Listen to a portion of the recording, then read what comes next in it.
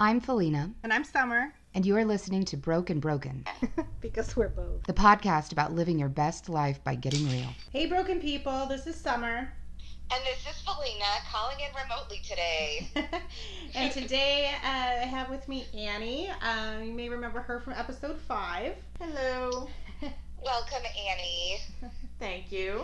So, Felina had this amazing idea about talking about, what did you call it? The mom bod? The mom bod, yeah. And I called it the apron. At least that was my defect, or quote-unquote defect, that I call my little pooch from having my C-section. The mother's apron. I think I'd read that term somewhere online, and I was like, ugh, it sucks. I don't know if I like that term, but...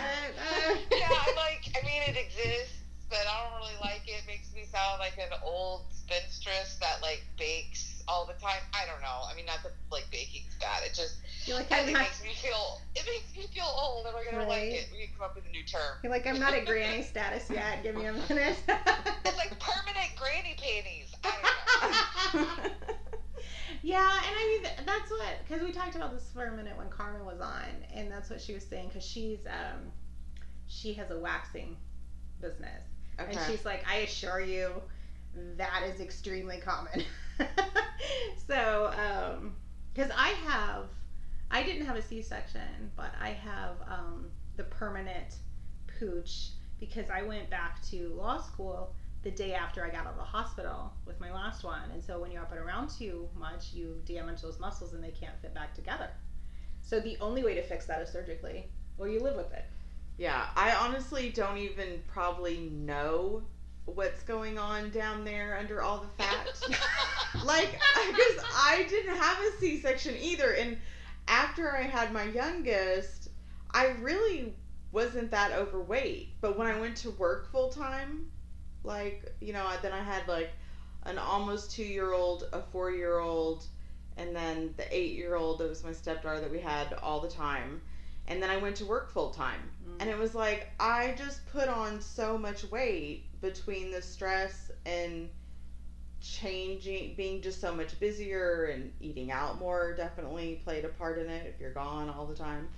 And so even though I've been down closer to where I was after I had my youngest, I'm still not even sure what's going on with the muscles because I put on so much fat around my middle. They're kind of hidden. Yeah, I'm not really sure what's under the tire anymore. It'll be. That's a terrible way to put it. Oh I'm just saying. Right now I'm back to I'm trying to eat healthier, which really isn't as much about the weight as it is. I don't sleep as good when I'm heavier. I start snoring. There's a lot of actual physical things that make me miserable. My mobility changes, which I hate, because I gained so much weight around the middle. It is like wearing a tire. And that's where you... And so I think this year when I lose it, and the goal is to start doing strength training, I'm done with cardio.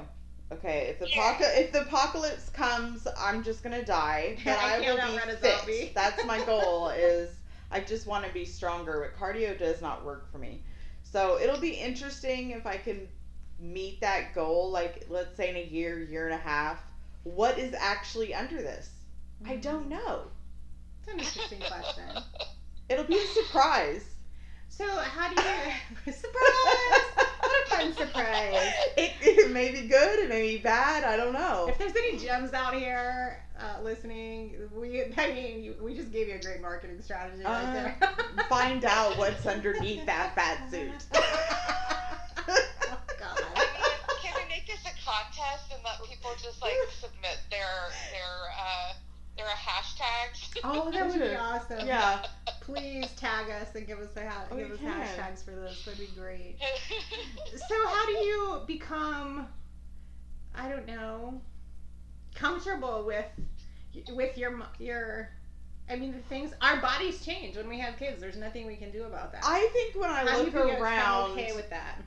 Because I work, with divorce people in child custody, and a lot of divorces in middle working class or upper middle class, and they put so much value on what people look like. You think about the term, how many times has someone told you, she looks so nice. No, yeah, she's fucking pretty. Right. That doesn't mean she looks nice. What you look like on the outside has nothing to do with the actual value of who you are as a person. Yeah.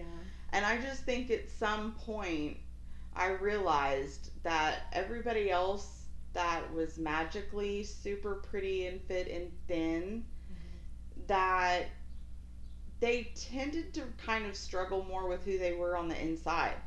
And I kind of feel like I'd rather struggle with on the outside than on the inside, because I don't place as much value on what I look like. Shifting perspective. That's wonderful. I really like that perspective.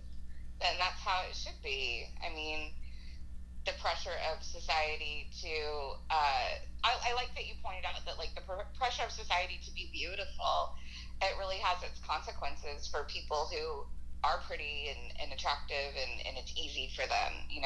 They don't know who they are on the inside, and that is a really huge challenge as well. But yeah, I mean, I like that perspective. Yeah, because a lot of them, I mean, a lot of people who, have taken that next level, like, not just like, oh, naturally pretty and lean. That's genetics. Yeah. I mean, that's like winning the lottery. You just did, okay? Right. And then there's a whole other group of people who are obsessed with how they look, which is a lot of what I see in the office. Are these women don't even have jobs. And they literally go to the gym like an hour and a half a day. I cannot imagine having the expandable time in my life. No, me either. To do an hour a day. That's one of the hindrances of having, a busy life and kids and providing for your kids and all that. I mean, yeah. And it also is a factor where we don't put as much importance on ourselves. Like, we don't put ourselves first when we should, because in order for us to be any good to anybody else, we have to take care of ourselves. And I think I see a lot of women, and I've been guilty of it as well, where I have just given to where I'm so ran down that I look up and I've got big bags under my eyes, I've gained 10 pounds, and I'm hardly sleeping, and it can happen really quick too. Like, just periods of stress and all of that. Taking care of ourselves is so important, but it's hard when you can't find the time. And you got kids and all that. It's a constant struggle that I think women deal with a lot more than men, and it's detrimental to our health that we can't find more balance. It is, and it's really hard because I'm married, but I'm married to somebody that is, again, in a freak gene pool of a hyper metabolism. He's very thin, and I mean, literally eats whatever he wants and the worst crap imaginable. I mean, like, it's not like, oh, he eats healthier but more. No, he does not. He eats nothing but processed sugar and lives off of biscuits and gravy, fried chicken, burritos, and processed cheese and cereal. I mean, like, he eats more in calories and snacks, okay, than I do my entire calories for the day, and he's really thin.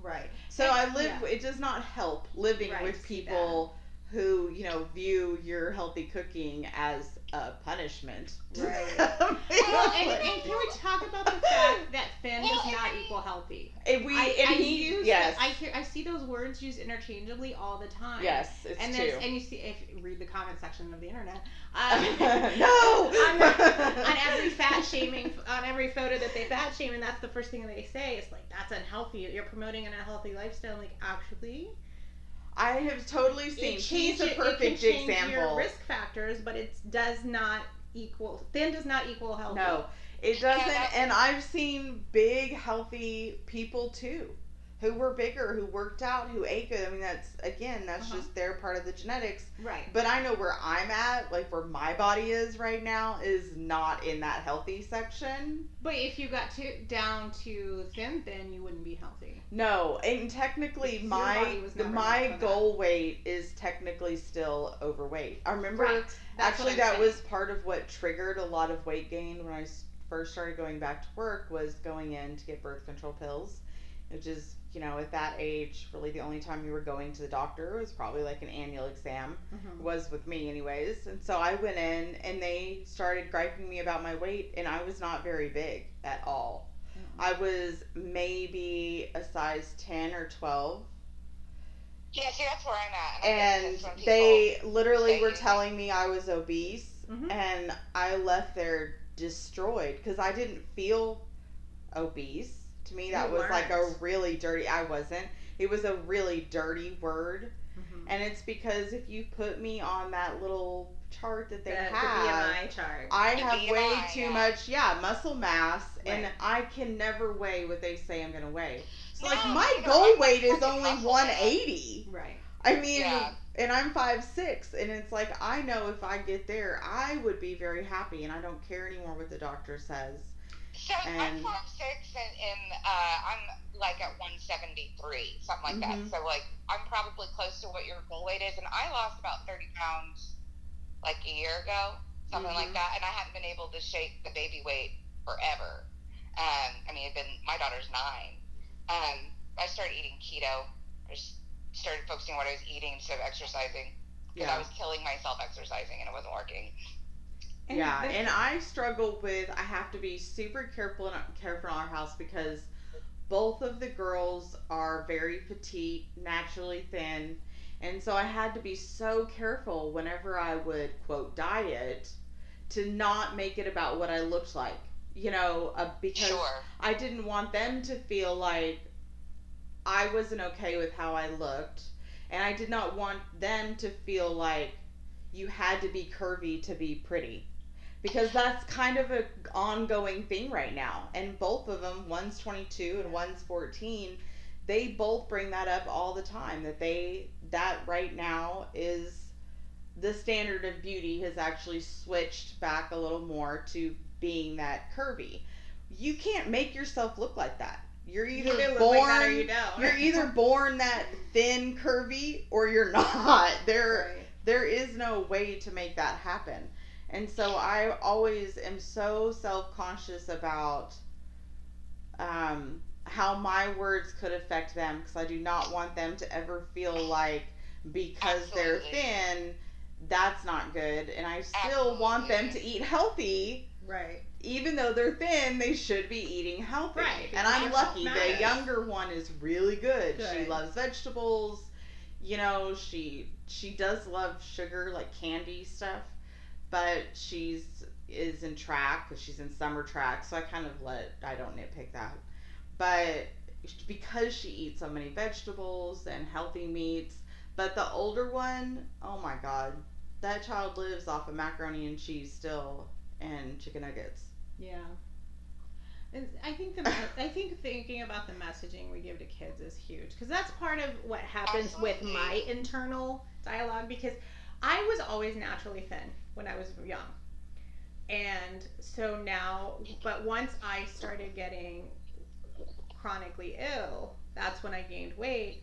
But it's because, and I've lost down several times, and then I realized when I'm at that weight in the BMI where they say I'm supposed to be, I'm sick constantly. My immune system does not work, and so I'm sick. So I have to stay a little bit above that. But there was a long time that I had, you know, this internal thing about I struggled with, you know, if I was happy with how I looked, because when I was a kid, when my mother put on weight, Dad would make comments. He would call her Buffalo. He would make whale jokes. He would tell her she needed to lose weight. And he would always I cannot believe he survived. Well, I mean, my dad used to say to me, my dad said to me directly, nobody's going to want to marry you because you're too fat. You need to lose some weight. Oh my God. Like, yeah, and anything's wrong with that statement. and Dad would say would be like, "Oh, I'm just joking," right? How they do in the jokes, and my dad was like, "Nope, I'm not kidding." Well, Dad didn't even try to glaze it over in the guise of a joke, right? You know, someone will marry you. That's your value, and no one's gonna want to do that, Chatty. Like, that was the direct message. Right. And Dad's thing was, well, she was thin when I married her. I wouldn't have married her if she was this big. And, like, she was a child when you married her. So let's go there. Because, you know, I mean, she was a child bride. Of course she was thin. She wasn't even grown yet. Like, and, you know, she still looked like a child.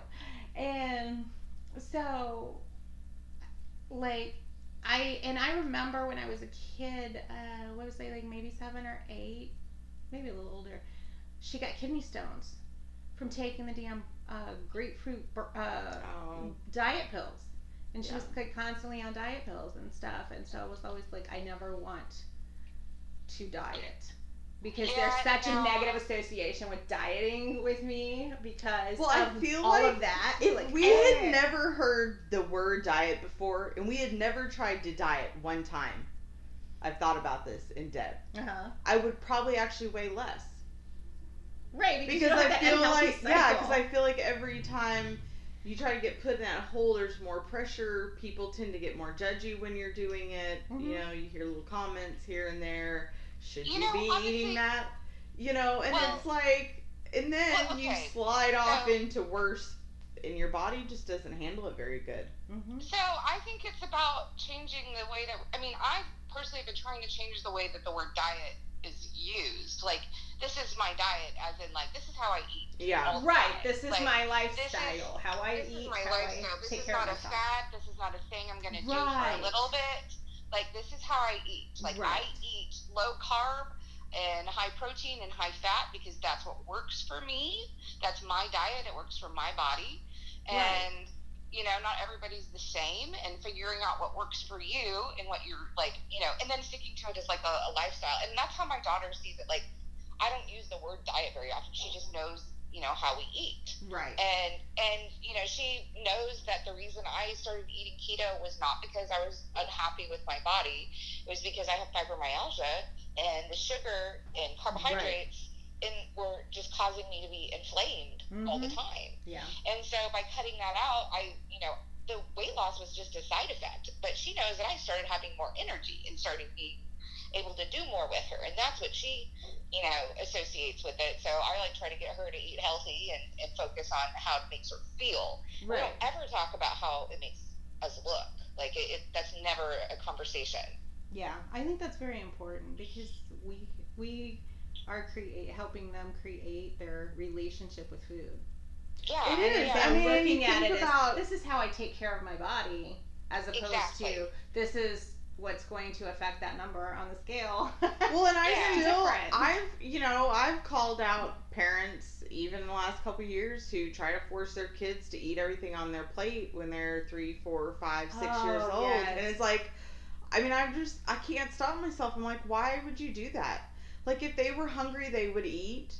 Forcing kids at a young age to eat everything on their plate sets a terrible, terrible standard for what food really means. Right. Food should be about nurturing your body and providing it food, not forcing somebody to sit there and eat. Now, we had a rule where, okay, you didn't finish your food, that was fine. You don't get ice cream 5 minutes later. Right. If you turn around and ask me for ice cream, I'm going to say, clearly your body is still hungry for food. You need to go sit down and eat. Right. But I hate seeing, and I think most of us grew up where it probably wasn't super healthy, so we didn't have a ton of money. And you're thinking like canned veggies even, and all that, you know, fried food and, you know, white bread, and you were the expectation, and and milk and cereal and all this stuff that's really terrible for your body. It really is. Cheerios. Yes, it's so bad for your body, and in most kids. The SpaghettiOs. Yes. They're forced. With the sliced franks, thank you very much. Yeah, they're like forced to eat all their food, and I learned, like, when my kids were little, I found myself doing that, and I thought, no, this is terrible. Right. Yeah. Like, this is part of what's wrong with me. When I go out to eat dinner somewhere, I'm like, well, I paid all this money for this food. I have to eat it. No, you don't. Take it home. You don't have to do that. But it's that trained behavior from when I was a kid of you're supposed to eat all the food on your plate.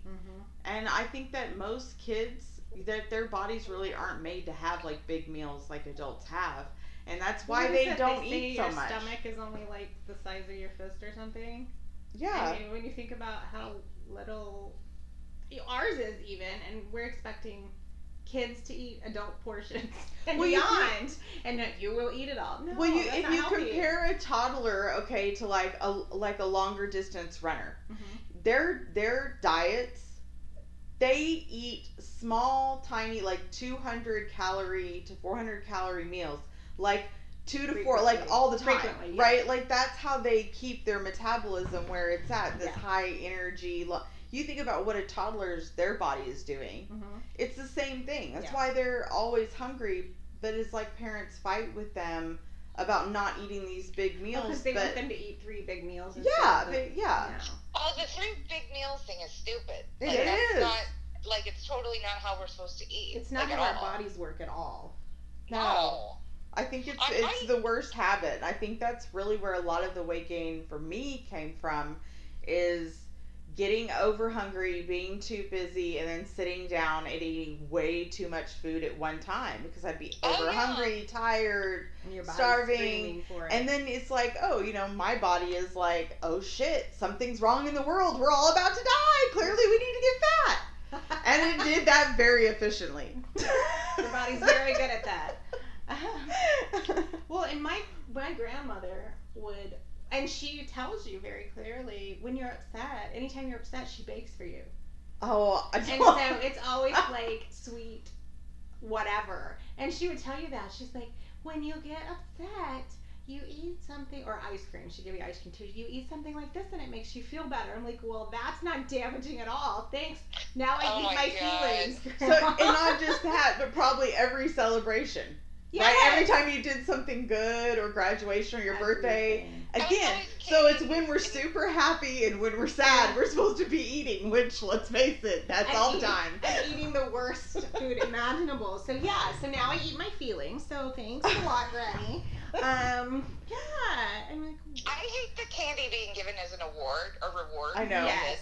It drives me insane. Like, Sophia ended a piano lesson the other day, and like we were out the door, and her piano teacher comes out and is like, "Oh, you forgot your piece of candy," and I'm like, "Why are you giving my child candy? You're giving her poison." I was in a bad mood. I kind of went on a rant, like in the car. My poor kid, like she's gonna be terrified. Like she's gonna be more inclined to like try heroin over sugar, because I have like instilled the fear in her. It is though. It's the devil. I agree.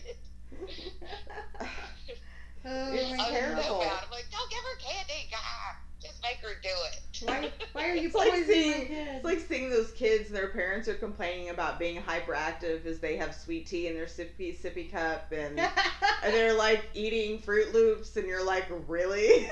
I mean, don't you think there could be a slight chance that behavior is linked with the direct line of sugar that child is receiving?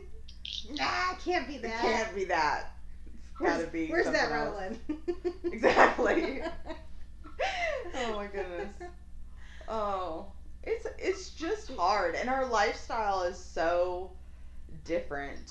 Even from like when I was in high school, we had, there's animals to take care of, and we were just busier. Now with the phone, scrolling Facebook and reading, and I just feel like getting active is a problem. And I've developed a sun allergy, and that doesn't help either. Right, because can't get outside. It's kind of hard, and I don't really like exercising outside. So the few things I did like doing outside that were active, I've now can't really do. Well, when we hit the lottery and we quit our jobs, we can. Yeah, but I just think... It's done for an hour and a half a day. I mean, I just think that I decided at some point that my weight loss had nothing to do with what I looked like. I wanted to feel better, because I really did realize when I lost the weight last time how much better my sleep was, how much more energy I had. And a lot of it, like you said, I agree, cutting out the sugar and the processed carbs and all of that really changed how I felt on a daily basis. And to me, that's the motivation. It's when I get all depressed and bummed out and I devour cupcakes in parking lots, cry in the car kind of thing, then you fall back off that wagon. It's like, it's a serious drug, man. My problem, my food is usually good. My food intake, like, I make healthy meals and stuff. It's the damn Dr. Pepper, Mountain Dew, or whatever.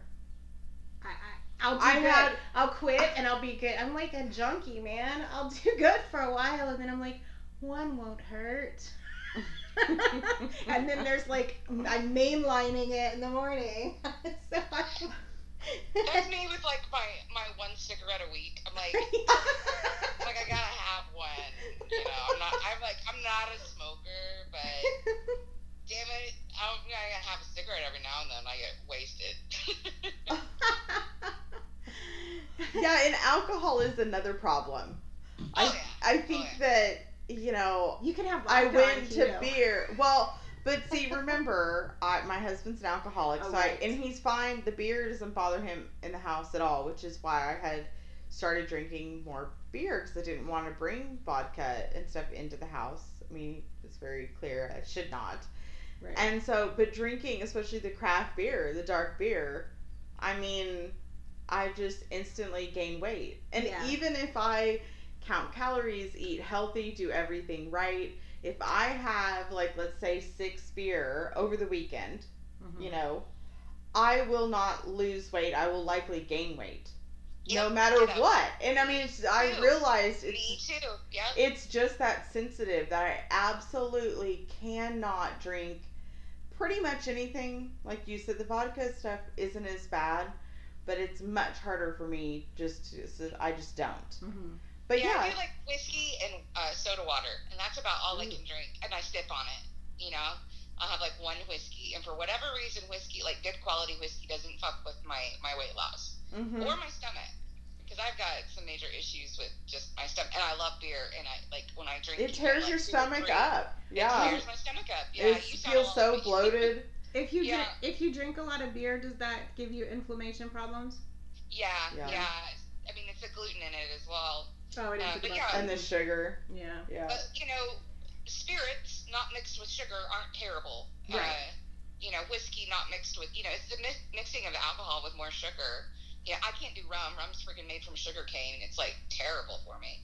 And I mean, vodka I don't do well on either, but it's made from potatoes. I don't know what the fuck whiskey is made from, but it doesn't bother me. Corn? Is it? Well, there's a rye. There's a rye whiskey, and then I think normally it's corn. Yeah. Well, maybe that's which is weird because that's still pretty starchy. I mean, corn is still like. But corn doesn't give me an inflammation problem where the other starches do. So there's got to be something in the breaking down. Yeah, but if you eat a whole potato, that's a whole potato. Can you imagine eating the same amount of corn, like weight-wise, versus a potato? Yes, I can. That would be. Okay, I don't think I've ever had that much corn at one time. Meat. You have corn and you got cornbread and you've got your. But the potatoes don't make me, like a real potato doesn't make me bloat, like a baked potato or a steamed potato. Really? It does me. I can't eat potatoes either. And the type of potato can make a difference too. Because they're more starchy. The golden potatoes, they're not as bad as the white potatoes. Yeah. Like red potatoes. Yeah, the red ones aren't as bad. There's like sweet potatoes. That's the word I was looking for. Sweet potatoes don't bother me at all. Yeah. But they're also lower in carbohydrates. I think it's just the sheer carbohydrate content that bothers me because my body converts it to sugar. Right. Yeah. So, but yeah, I mean, for whatever reason, whiskey doesn't bother me, and so I drink mostly whiskey or red wine every now and then. That doesn't seem to bother me too bad either. But that's about it. I don't really drink a whole lot of anything else.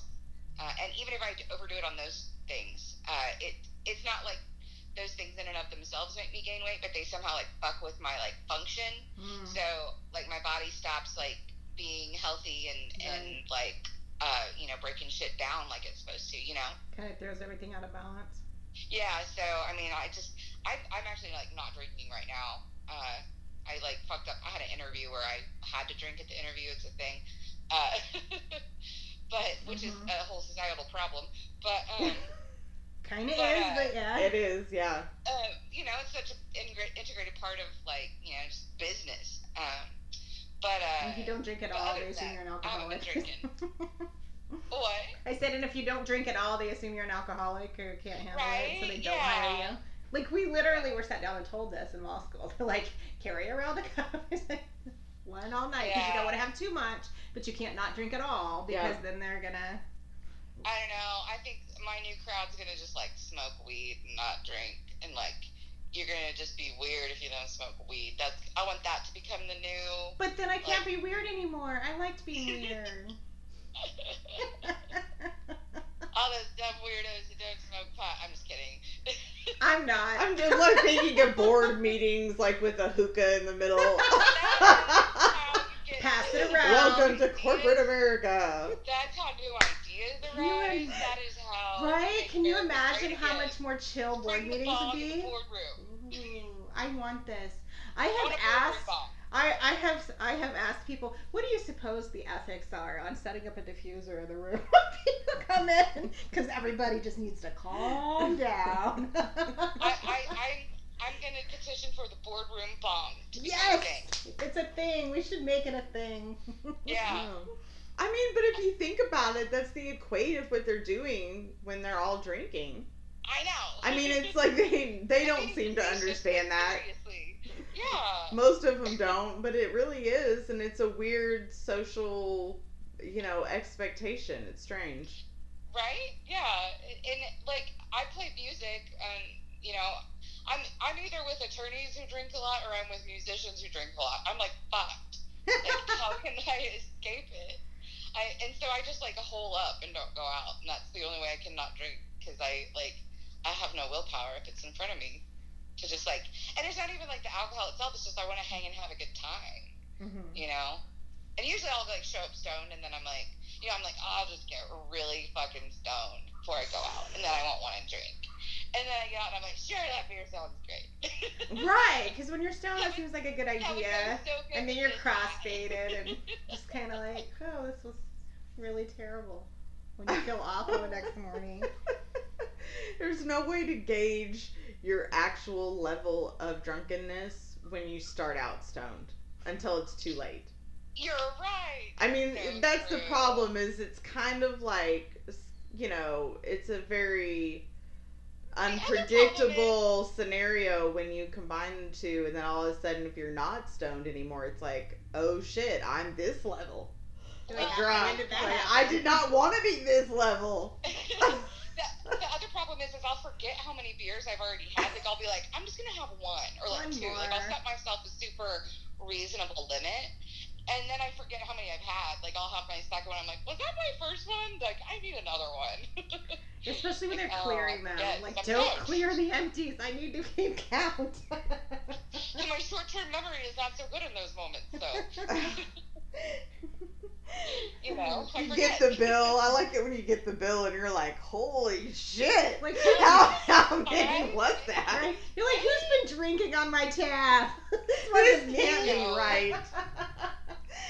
This isn't possible. I like, my bar tab like passes this like threshold. It, like, you can really tell how drunk I am, because it'll go from like, you know, 4 drinks for myself to like 18. Because I will get so drunk and I'm generous. And I'm like, okay, everybody a shot. You know, so like, my tab is either like real reasonable, like $10, or it's like 70.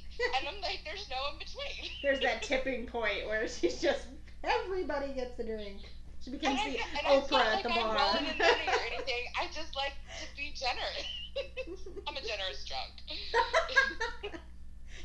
So drinking at those business meetings, probably not a good plan. No. Well, you know, I think it might be different if I was actually thinking about it in terms of money. Right. Instead of just wanting everybody to have fun. Make everybody be happy. Yeah. Like, you need a drink? Oh, you spill your drink? I'll buy you a drink. What's wrong with me? She's such a nice drunk. Oh. She is, man. I'm stingy. It's ridiculous. But I don't really like drinking out with people either. So for me, it's not. It's like I will literally have one because after that, I don't drive at all, even after one. So, and drinking in public tends to make me more nervous. There's a few exceptions to that. Bourbon Street is one of them. Okay, like New Orleans, there's no rules when it comes to public drinking. I feel completely safe in New Orleans. Surprisingly, you do, because everybody is probably drunker than you are. So you don't have to worry about it at all. Yeah, Lincoln too, I would assume. Yeah, so I don't feel the need. I'm much better reined in public. I just don't. But I also don't like to socialize very much publicly. At all, ever? No, exactly.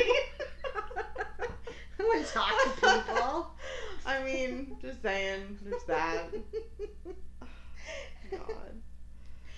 So, Felina, you mentioned your apron. I hate that term. It's terrible.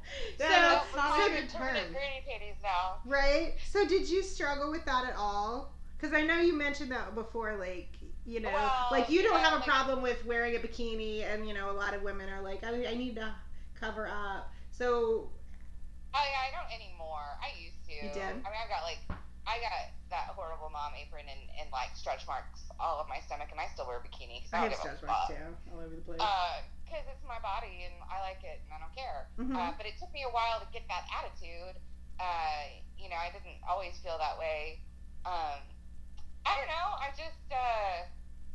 I remember feeling really self-conscious about having sex with someone other than my husband after we got divorced for the first time. Because, like, I was, like, you know, I was never, like, super, super thin by any means, but, like, never had this extra piece of floppy skin, you know? I was like, what the fuck? I don't want to show this to anybody. But, I don't know. I guess I just don't care anymore. Like, it's just part of me, and after, you know, dealing with, like, childhood trauma and therapy and whatever, like, it just became a non-factor. You know, when you get comfortable in your own skin, you just like every part of yourself, and it doesn't matter anymore. I don't know. I mean, everybody's going to have their thing that they don't like about themselves.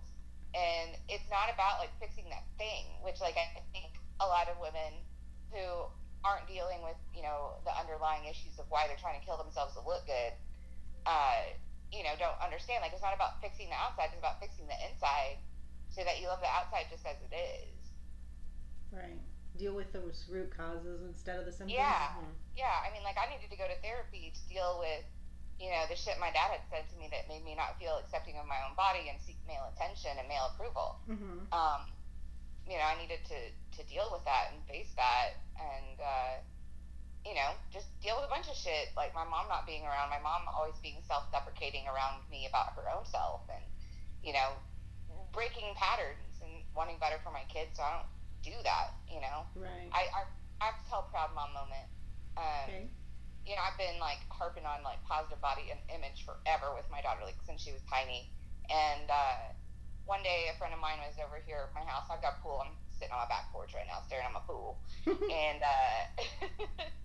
and my friend was on a floaty, and she, like, hopped on it, and Sophia was, like, 5 or 6 years old, and she hopped on it, and she sank, and Sophia goes, why did you sink? And she goes, because I'm fat. And Sophia looked at her, and she goes, no, you're not, and don't say that about yourself. You should love yourself just the way you are, and you're beautiful. And, like, she just, like, spouted that out, like, that was, like, her immediate response to someone body-shaming themselves at 6 years old. And at that moment, I was extremely proud of myself and her, because that's the message that everyone needs to learn. And if my 6-year-old daughter has already figured that out, then, you know, she's going to survive in this world. Like, she's going to thrive. She's going to do well. You know, she's not going to let that kind of shit get in her way, which a lot of women do. I did, you know? So that's my proud mom moment. I tell that story a lot because it was awesome. Yeah, I don't know when I got there. I know I used to be kind of self-conscious. It's probably getting older too. And then, and because I had somebody ask me the other day, the reason I was asking that is I had somebody ask me the other day, well, don't you think more guys would be interested if you were more, you know, thinner, like more, and I'm like... Did you tell them to fuck off? Well, no, I mean, she was being genuine because she's struggling with her weight, and mostly because she's now she's not overweight, but she has finally finished developing, and I'm like, you're just grown now. Like, this is your body. There's nothing wrong with your body. You're not overweight, and you are, fixating on things that, like, your body's healthy and you're strong right now. That's not a bad thing. You don't need to lose healthy muscle mass just because, you think you should look like you did when you were 15. And, right. And so she was being very genuine, because that's what she's been struggling with is, won't men find me more desirable if I'm thinner? And I'm like, but why would I want those men? Yeah, if I exactly. Like the way you are, the men, I think there used to be a peer pressure on men that they were expected to like the thin girl. You know what I mean? But I feel like that's also been changing. Like, men are becoming more accepting of their own personal preferences. When I just kind of feel like for every body type, both male and female, there's a match. There's somebody who likes that. That's, right. It's there's such variation sexually, and like, I've met men who are just like, I want a big ass booty, right. like, yeah, there's people with all sorts of preferences. There's such a variation that there's no reason to harm ourselves to try to fit the ideal, and it goes both ways anyway. And it goes both ways. Absolutely, it does. Like women too. Like I like thin guys. It is not, and I can look at women and I like curvier women and something. Women, it depends on how they're carrying themselves, how they look, like those kind of things. Attitude and confidence goes a long way. It does. But I think with men, I do tend to like, and I always have thinner, more naturally thin men. And I think there's a lot of women who like really big dudes. I think it's gross. Like, no, and that's not body shaming. It's just like there's something physical about it that actually affects me. Like that, like my mom loves like these big barrel, like roly-poly, hairy. Oh, I can't do hairy. But you know what I'm saying? Yeah. Like that big guy, like the big teddy bear. Like she, and I don't think she realized how offensive it was because my husband's a lot smaller than me, and he was even when I was very thin. And she made a comment about how her husband, he's passed on, but she was like, well, he always said it was fine. I could get as big as I wanted as long as I wasn't bigger than him. And I just looked at her and I was like, are you fucking serious right now? Like, how is that not offensive to me? Right. But to her, it was like she likes bigger guys. Yeah. So, yeah, she's bigger, but she likes big guys. Like, to me, it doesn't bother me that I'm bigger than my husband. If that would be an insecurity within me. That doesn't have to do with him. That has to do with my own insecurity. Right. If you can't sleep with somebody that weighs less than you, that's your mental thing about being a chick, about how we are expected to be smaller than men. Fuck you. I think that's the same a lot with women with the height thing too. Yeah, we talked about that the other day. It has to be a tall guy. Has to be taller than me. Why? I always remind them. If you ever watch, good, who cares? Right? Well, there's a quote in if you ever watch the show Bones, where Angela says, "Short guys have better leverage." So I always remind them of that. Like, short guys have better leverage. I just never put that much importance on height. I don't. Yeah, it doesn't matter to me. I think I do prefer like small.